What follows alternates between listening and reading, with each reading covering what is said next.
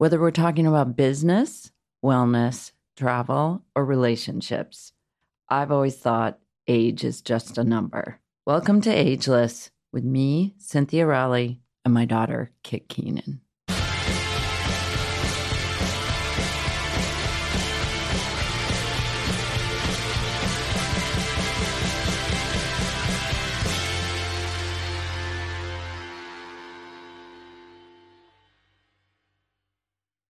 Hi, everyone, and welcome back to Ageless. So it's just me today because my mom is preparing for Fashion Week, but we are so excited to have Whitney and Danielle, who are the founders of Sakara Life. And if you haven't heard of Sakara Life yet, they are a plant-based meal delivery service.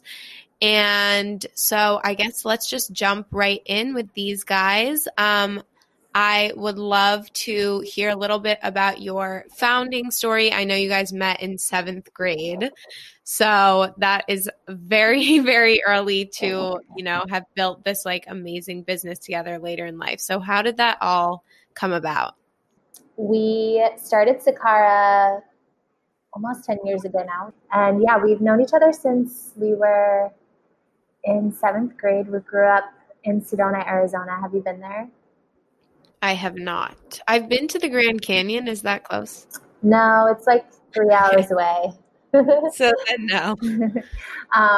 Sedona is in like central northern Arizona, and it's just this really hippie spiritual town, and it's also incredibly beautiful. It has huge red rocks and canyons, and it's an elevated desert, so it has pine trees next to cacti, and just visually very beautiful, but it also attracts a very interesting kind of set of individuals.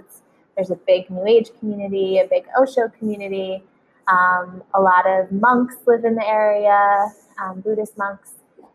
So, we were lucky enough to grow up around a lot of different ways of thinking, and also this respect for mind, body, food, medicine, and how nature plays a role in how we all feel.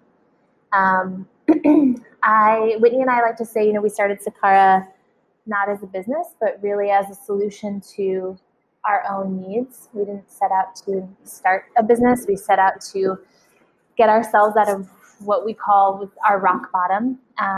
We were lucky enough to kind of head down there together, so it wasn't so lonely. My rock bottom was born out of a lifetime of yo-yo dieting.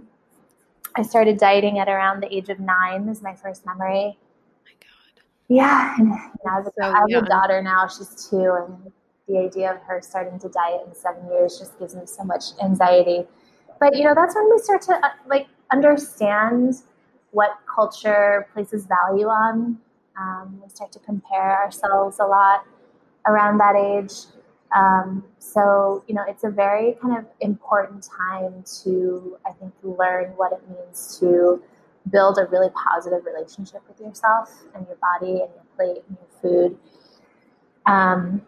And, I decided at that age that I needed to look different. And so I turned to diets, and from 9 years until my early 20s, I did every single diet you could possibly imagine.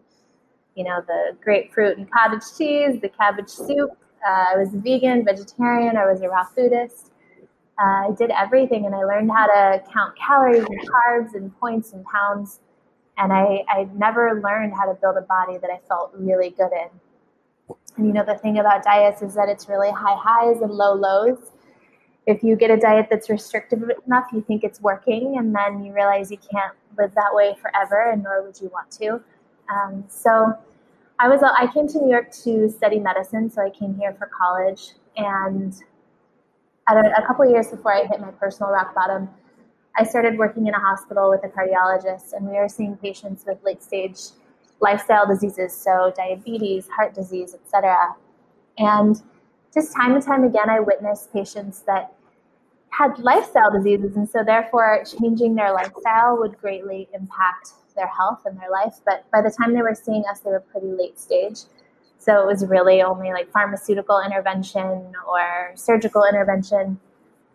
And I just thought, who's getting to these people before it's late stage? Who's really helping them understand that to some degree you can have power over your health and be in the driver's seat of your health.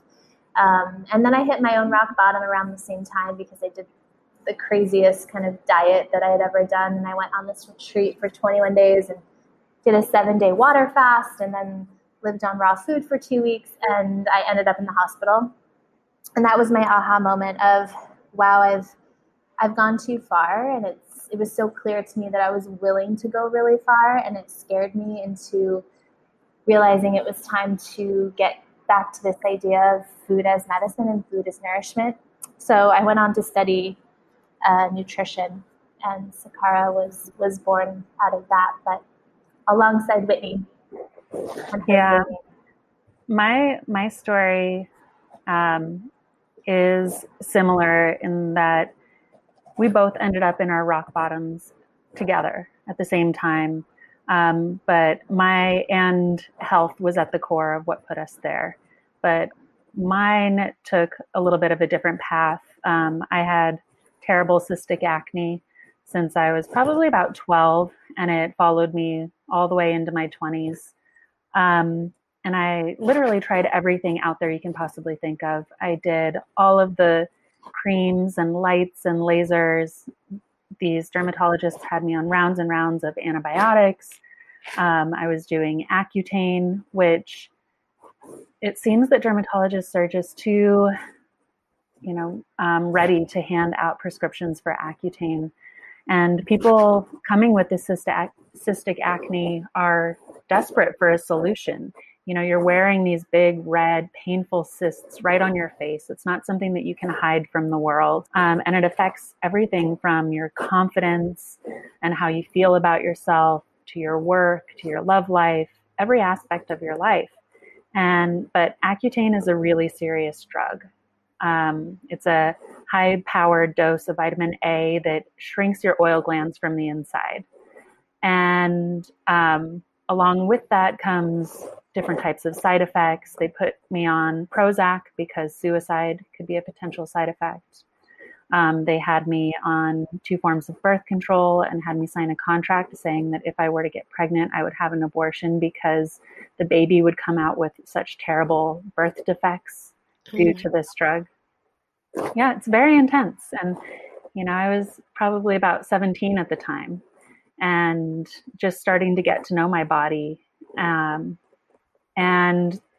I was desperate for a solution. And so I tried it and it didn't work.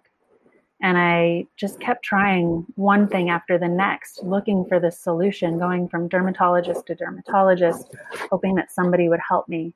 And I also tried everything on the more Eastern modality front. So I was doing acupuncture. I was taking all these different types of herbs. I was doing hypnosis, everything you can possibly think of, and nothing would work. And so when I found myself in New York City in my early 20s, working in finance and living an even more hectic lifestyle of, you have 15 minutes to find something to eat and you're not really taking care of your body and you're drinking too much alcohol, not sleeping enough and overstressed. My acne was really just at its worst. And I finally had my aha moment right around the same time Danielle had hers, where I was sitting in a dermatologist's chair on the Upper East Side of Manhattan. I had learned about him through one of the glossy magazines, and he was supposed to be a magician, be able to fix everything. And he saw me for 5 minutes and was trying to write me a prescription for a 3-month round of heavy-duty antibiotics. And I said no. He said, okay, fine. I'm going to write you a prescription for Accutane then. And I said, no, I don't want that either. I've already tried it. This doesn't work. And he had no more solutions for me. And he was basically like, take it or leave it, kid. And I just had this voice inside of me that was like, don't do it. This is not the answer. You need to go inside and figure out what is the root cause creating this acne. This acne is a symptom. What is the root cause? And go in and treat that. And so in that moment, I decided to turn back to my Sedona roots, back to that power of nature and food as medicine, and turn to my best friend, Danielle, to work together to find a solution for my skin and for her body. And so we came together and we started putting the research together, what Danielle was learning in nutrition school, things around the microbiome and epigenetics, how what you eat and your environment turns on certain genes in your body, how your food, your nutrition, and your environment influence your overall health. And I was asking dermatologists, is it something I'm eating? And they were all saying, no, that pizza and chocolate, that's a myth. Food has nothing to do with it. Fast forward 10 years to where we are now, and now dermatologists are starting to come around and saying, oh yes, it has to do with this gut bacteria, this ecosystem in your body, that skin is highly related to what you eat and what you put into your body. But at that point it wasn't. Mm-hmm. But we came around and we had a mega transformation. Like my skin finally started to clear up after over a decade of nothing working. The inflammation started to go down. Danielle started to feel good in her body, feel nourished, and find her balance weight. And we realized that this was much bigger than just, another diet or a meal program for 2 young women. This was information that we had to share with the world. And it really put us on a mission at that point to help as many people as possible feel the transformation that we felt and experience the power of food as medicine. I love that story. I just think that now there's so many conversations around plant-based eating and whether or not it is the most sustainable way to eat or whether or not it works for everyone. And I guess I would just love to hear your guys' take on why plant-based specifically is the way to go, the way to look at food in a positive light, etc. Well, we don't define plant-based as vegan. We started using the term plant-based long before it became what it is right now. And we actually kind of had to define it for people because people didn't know what it meant. And I don't think we need another term for vegan. Like, vegan is vegan, and we don't need to call plant-based vegan. So for us, plant-based means you base your diet off of plants. So the majority of your plate at any given meal are plants. And then what you choose to do with that, 10, 15, sometimes 20% of your plate is really up to you and your bioindividuality. And we're big proponents of body intelligence. So what is your body telling you it needs? And the more you cultivate a healthy gut bacteria, microbiome, and relationship to your plate, the more you actually get to listen to your cravings. I thought for the longest time that you were supposed to ignore your cravings and do the opposite. But really, when you talk about that gut instinct, that actually really does come from your microbiome and your gut. These bacteria are talking to us all the time.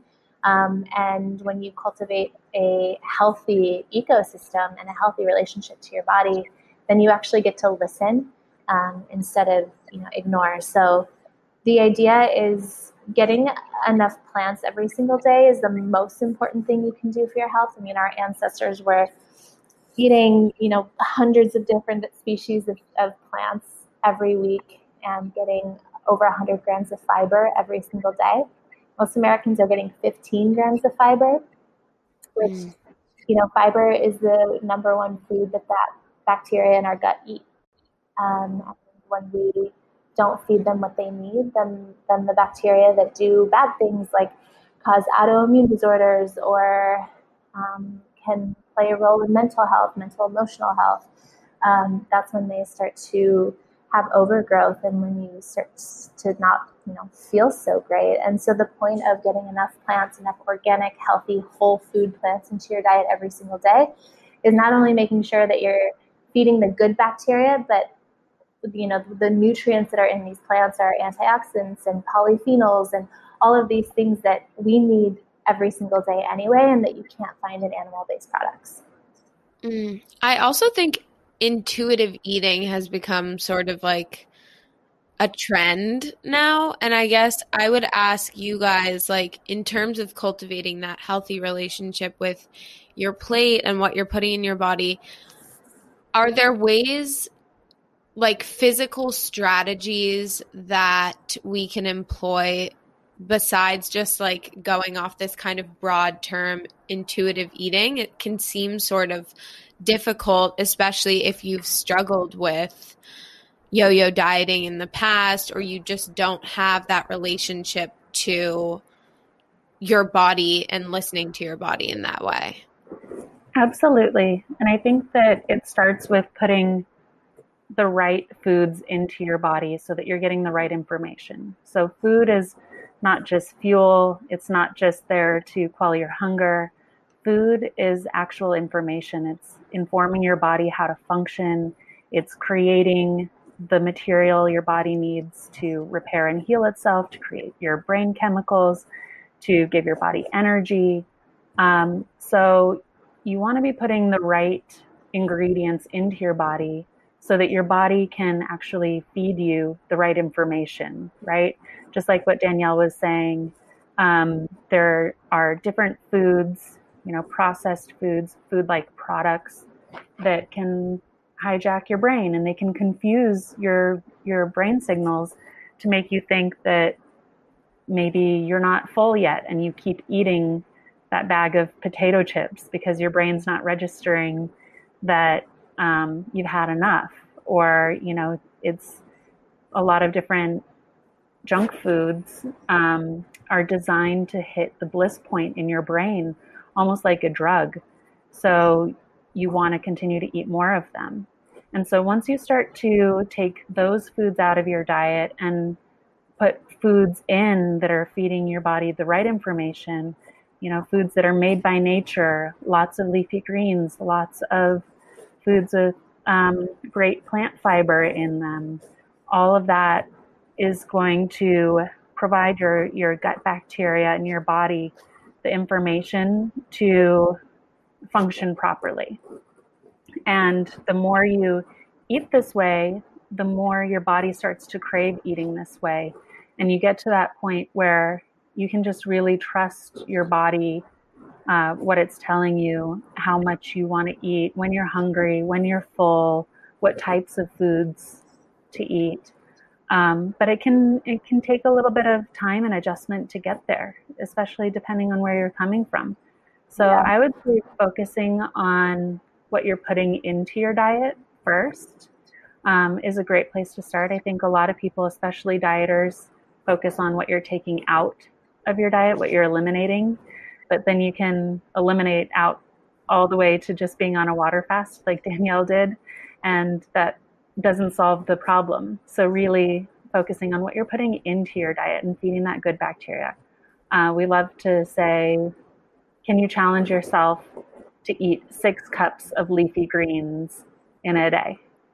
Like, it sounds doable, but then you start working on it, you're like, wow, this is a lot of greens. Yeah. But just having that focus, setting that one goal of getting those leafy greens into your diet can make the biggest difference. It can make a big difference in your gut, in your skin, in your energy, and how you feel. And then start working in, okay, I want to eat, 5 different colors on my plate. And, then you're like, wow, okay, well, I need to add in purple cabbage. And that's not something I normally eat, but I need purple on my plate. And so you start bringing in that plant diversity and just focusing like one by one on getting these different, elements of vegetables into your diet. It crowds out some of the space that you have to eat other things that might be sending you wrong information to your body. Anytime you're talking about, choosing health or making choices in what you should have in your diet, I think accessibility is such an important topic, especially now we're looking at a lot of the systemic barriers that have been hidden. And I think that, the agricultural system is definitely, it's very oppressive, and so is the American food system. And I guess I would just like to hear what your guys' thoughts are on that. I think we do have so many younger listeners, and maybe there are things that can be taken from the Sakara lifestyle that anyone could take away. Absolutely. It's something that is near and dear to our hearts. We believe that every human on this planet has the right to feel good in their body and therefore deserves the tools necessary to create health. Oftentimes organic gets put under this kind of light of, oh, it's fancy, but that's only because it's more expensive than conventional. It's actually how food is supposed to be, not covered in harmful pesticides, herbicides, fungicides. So there is, there are systemic issues with how our food system has been created. And the subsidies that our government gives to monocrops. And for us, when we think about what our mission is to help place people in the driver's seat of their own health and understand how to use food as medicine, that certainly doesn't mean that that's only ordering our food program, 5 days a week, every week out of the year. We do a lot of education, which is free. Our magazine is free, and I think that's really where it starts. And then second, I think it's advocating for organic farmers, for regenerative farmers, for understanding how much work it takes to take a stance in the current climate. As a farmer, as a maker of food in this world, it's not a great living for any farmer out there. These farmers have to really believe in what they're doing. So company-wide, we support hundreds of different organic farmers all across the world. And that's the first step in driving down prices, right? It's the more, organic farmland is less than 10% of farmland in America. And so the more we can kind of drive the demand, the more we can drive the prices down. Wow, I never thought about that, but that's amazing. Yeah, I think recently I've begun to do more research on just food sovereignty and that whole movement for agricultural justice. And it is such an issue. And I think accessibility is the first barrier. It's you're surrounded. There's not even a choice in a lot of these underserved communities to make choices for, organic produce or whatever. And it's something that is just so... It's so fundamental and it's so messed up. And exactly. The idea that, you can get a burger and fries and a soda for $1, but you can't even get an organic sweet potato for $1. Mm-hmm. The idea that entire processed meals are cheaper than a single vegetable is a huge problem. And I think that's also where a lot of the education comes into play, is helping reframe how we think about our plate is also fundamental to this, I think, education reform. And have those ideas about what a meal could look like changed in your development as a company or as individuals? How maybe has your philosophy around food changed? What are things that you learned along the way that might have transformed your view on cooking or on your own diets? I think you have to start where you are. When we think about delivering our nutrition program, we're talking about ideal health. We're talking about optimizing and transforming. That doesn't have to be where you start. So yeah, you're not going to find a baked sweet potato on our menu. It's much more complex than that. But we're talking about ideals. So I think helping people understand that, there's this spectrum, and maybe over here on one side is, following all of our nutrition protocols and, really creating the meals around them. And that might be an ideal that we can all work toward. But that if you start over here and you just start incorporating more vegetables into your diet, that is a profound way to start. And the best part about that is that your microbiome shifts with every bite you take.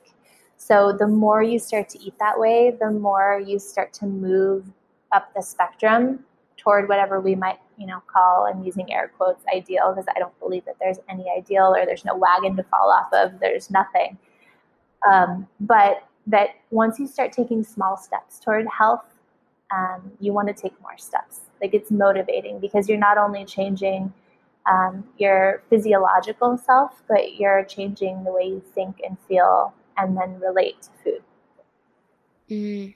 What you were saying about not falling off the wagon, I think is so important to emphasize, because in the yo-yo dieting world, that is like how food is framed. And in reality, the guilt around falling off your diet is like then what makes you not want to continue it long term.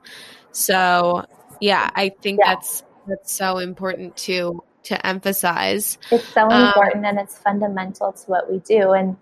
And the idea that there's something to fall off of, it's just life. And, when I go through a week and maybe I've had too many glasses of wine or whatever it is, the most important part is that you know what you need to do to get back to feeling really good. And that was the most important part for me, because for the longest time, I didn't have the tools in my toolkit to help me feel really good. So when I went to a bad place, it was really scary, and I kind of clung to these extremes to get me back. So it was this really kind of bad feedback loop. But when you know how to get back to feeling really good, then you just make these little tweaks to get back to feeling really good. And then there you are again. Like, we're never static. And so I think that people underestimate the impact of guilt and stress on your health. And sometimes just saying yes to the French fries is actually healthier than, the guilt and whatever of not doing it. Because you can say, oh, but I was really craving that. I was really craving it. And then you don't do it. And then you end up like late night, grabbing something weird. And it's just if it brings you joy, then say yes. And we all know those times where we've had too many French fries and then they stop bringing us joy. And that's when you kind of know when it's not fun anymore. And that's back to that body intelligence. So really we like to use joy as a compass. Most of the time, eating really well brings me a ton of joy. And then when I want to go outside of that, I make sure it's also joyful, not out of guilt or stress or whatever it is. That is so important. And it brings me to my next question about one of the pillars of Sakara Life, which is getting in as many sulfur-rich veggies as possible. So maybe you guys could touch on that a bit. Yeah, this is maybe not one of our sexiest pillars to talk about, but it's definitely one of our favorites and one of the most functional. So sulfur-rich vegetables are vegetables that contain sulfurous compounds in them. Cruciferous vegetables like kale and cabbage, Brussels sprouts, alliums like garlic, onion contain sulfur in them. And what this sulfur does is it goes into your body and it helps with your body's natural detoxification process, really in that phase 2 liver detox, helping your body just naturally detoxify and run its processes in the right way. Sulfur is also called the beauty mineral. So it goes in, it helps strengthen your hair, skin, and nails at the same time. But, you recognize that sulfur from its kind of like rotten egg smell. So I don't know if you've ever kept a kale salad in your refrigerator for a few days and then you open it up and you're like, oh my gosh, what is that smell? That is the sulfur being released out of your kale. and it smells bad, but it's so good for you. And just, as Americans, we don't get enough sulfur-rich vegetables into our diet on a regular basis. Not everybody loves to eat a bunch of cabbage or kale, things like that. But it can do wonders for your body. So we include a sulfurous vegetable like that in our meals every single day on Sakara to help give you that beauty mineral and really help your body to detoxify itself. I'm interested also. I think that a lot of sulfur-rich vegetables that you're naming also have an association with bloating. I'm wondering if there's a connection there. Well, they're also really high in fiber. Yeah. Okay, so that makes sense. Yeah, and the thing about eating fibrous foods and bloating is that if you're not doing it on a regular basis, then your body can have that initial reaction.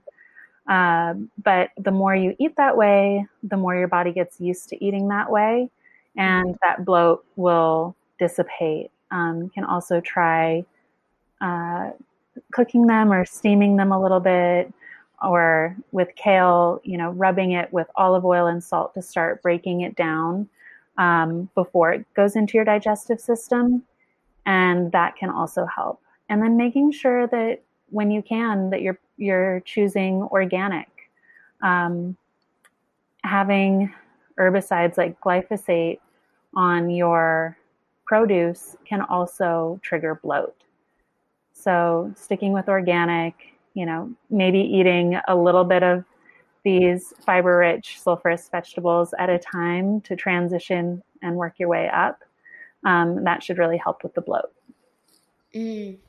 Well, I love that you mentioned massaging your kale with olive oil, because I feel like I'm telling everyone that, because I think a lot of times when people are new to like the health and wellness world, I'll see people just eating kale salads just with nothing, a dry kale salad, massaging the kale, and I'm like cringing in the background.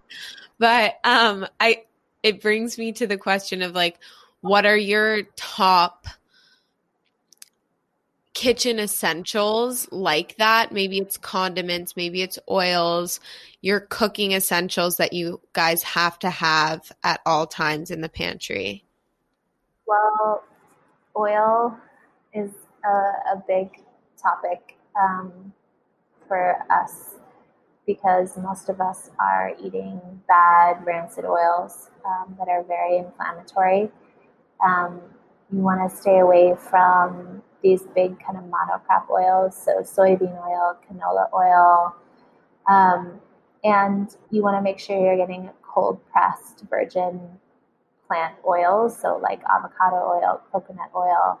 A lot of times when these oils are produced, they're highly processed and they use chemical solvents and dyes, because you can imagine the process of taking, for instance, a soybean and extracting the oil out of it and putting it into a bottle on the shelf. It takes a lot of work.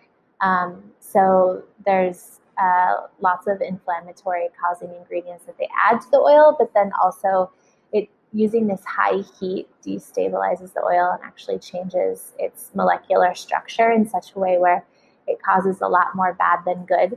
And it breaks my heart because, we're talking about back to like underserved communities and people that are getting a salad from a fast food chain and thinking they're doing something healthy. And one, they're not getting organic, so they're eating a bowl full of pesticides. And two, they're getting this rancid oil. And that's the stuff that really just pisses me off, because, people deserve to know this stuff. And it's you have to be so deep in this world to really start to comprehend how bad most of the food out there is for us. So I'd say making sure that you have fresh, clean oils in your pantry is really, really important, because we use it in almost everything that we make, from a salad dressing to stir fry, etc. Yeah, one of my friends the other day, she was making a birthday cake or cupcake, something like that, for her son, and the recipe called for vegetable oil. And so she thought that meant you have to buy the bottle like at the store that says vegetable oil on it. And she was saying, are there any vegetable oils that don't come in plastic containers? And I was like, olive oil, Coconut avocado. oil? Yeah. And she was like, oh my gosh, that's a vegetable oil. And I'm like, yeah, just because it says vegetable oil doesn't mean that you have to get the quote unquote vegetable oil, that you can use these other types of oils to sub into a recipe where it calls for vegetable oil and choose something that's a little bit cleaner. Yeah. That's such a good tip. Yeah. Because I mean, anytime you're even baking, like, not that you should really be baking stuff from a box, but maybe if you are baking, it's great to think about subbing in oils. So yeah, I think that having high quality oils, if you can, is so important. And I also think oil has been so demonized, especially like in the health and wellness world. I think that it wasn't until recently that eating high quality oils became more trendy. And I think there's still a lot of back and forth on it. And it's the type of thing like coffee that's in, the news every few weeks being like, it's bad, it's good, it's whatever, you should have this kind or this kind. So it's definitely like, it's kind of a struggle to figure out. I think there's a lot of mixed information out there. But what my philosophy around it is that if it's high quality, extra virgin plant oil, then I feel like that's probably the best you can get. And I guess just to end off, a question that we ask all of our guests on Ageless is, what do you want to be when you grow up? So I would love to hear your guys' take on that. Well, yeah, go ahead, Whit. Let's see. I think that's such an interesting question. And I think once you get into your adult life, you don't think about who you want to be when you grow up, but we still have so much growing up to do. I am currently like 8.5 months pregnant. And so I think when I grow up, I definitely want to be like a great mother and parent. I think about, my career path and becoming a better CEO and business leader to our team, a better partner to Danielle and our other executive team members. Just always wanting to evolve as a person, to learn more, to listen more, to grow more, to expand beyond what I am and who I am today. Yeah, I would agree with that. I guess I also, Whitney's pregnant with her first and due in a few weeks. I'm pregnant with my second and due in a few months. And I've worked with midwives for both my pregnancies. And I don't necessarily want to be a midwife when I grow up because it's such intensely difficult work. But I hold such respect and reverence for midwives who choose to do this work and choose to empower women through the birthing process in a culture where we don't hold reverence for what it is to birth another human being. And they're really our guides as we cross the veil and birth another human onto this planet. So when I think about the kind of majesty and power that they have in choosing what it means to be a midwife, I think about what it means to hold space and hold space for another individual. And I guess when I think about my future self and growing up, like I want to really learn how to hold space for people in my life, whether it's a coworker, a colleague, a friend, my husband, my kids, just really learning what it means to effectively and lovingly hold space. Oh, You guys are like making me want to cry. It's so amazing. Well, yeah. So thank you guys so much for doing this. I just, all of your answers to all of these questions are so powerful and just eye-opening and also affirming to a lot of the work that I've done on my own journey to intuitive eating and health. And I would love our listeners to be able to check out more of Sakara and follow along with everything you guys have coming up. So where can they find you? You can find us at sakara.com, sakara.com, and on Instagram at Sakara Life. I'm at Whitney Tingle, and Danielle is at Danielle Dubois. All right, so I'm so happy that you guys got to listen to our stories today. As always, you can follow us on social media and keep up with our work and our crazy adventures. Then you can follow us on Instagram at Cynthia Rowley and at Kit Keenan. Thanks for listening.